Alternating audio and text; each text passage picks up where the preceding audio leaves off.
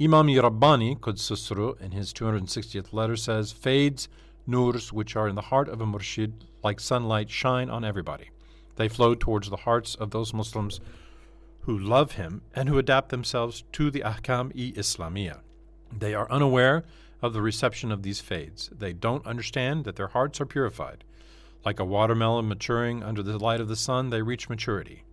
The Ashabi Kiram, Ridwanullahi ta'ala alayhim ajma'in, matured and attained perfection during the sohbets of Rasulullah sallallahu alayhi wasallam. The worst obstruction preventing Muslims from receiving fade is being a bidat holder. In his 61st letter, he says, the most harmful thing that destroys people's willingness to attain marifat of Allah Ta'ala is religious leaders who are ignorant and mendacious.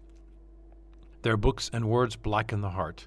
Those who fall into their traps are similar to invalids going to a sham and ignorant doctor. The most apparent distinction between a real wali and a counterfeit sheikh is that a real wali has wara and taqwa. Taqwa means believing in accordance with the Ahl Sunnat Itikad and abstaining from the harams.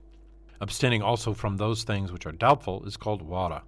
Ahl Sunnat savants were all owners of wara and taqwa. In a hadith sharif quoted in the 112th letter of the book Maktubat by Muhammad Mathum rahmatullahi alayh, it is declared, it is an act of worship to sit with the owner of wara. Islamic savants wrote many books in which they explain things that cause kufr, those which are haram and those which are doubtful. The book Al-Kabair by Ibn Nujaym-e-Misri is a famous book.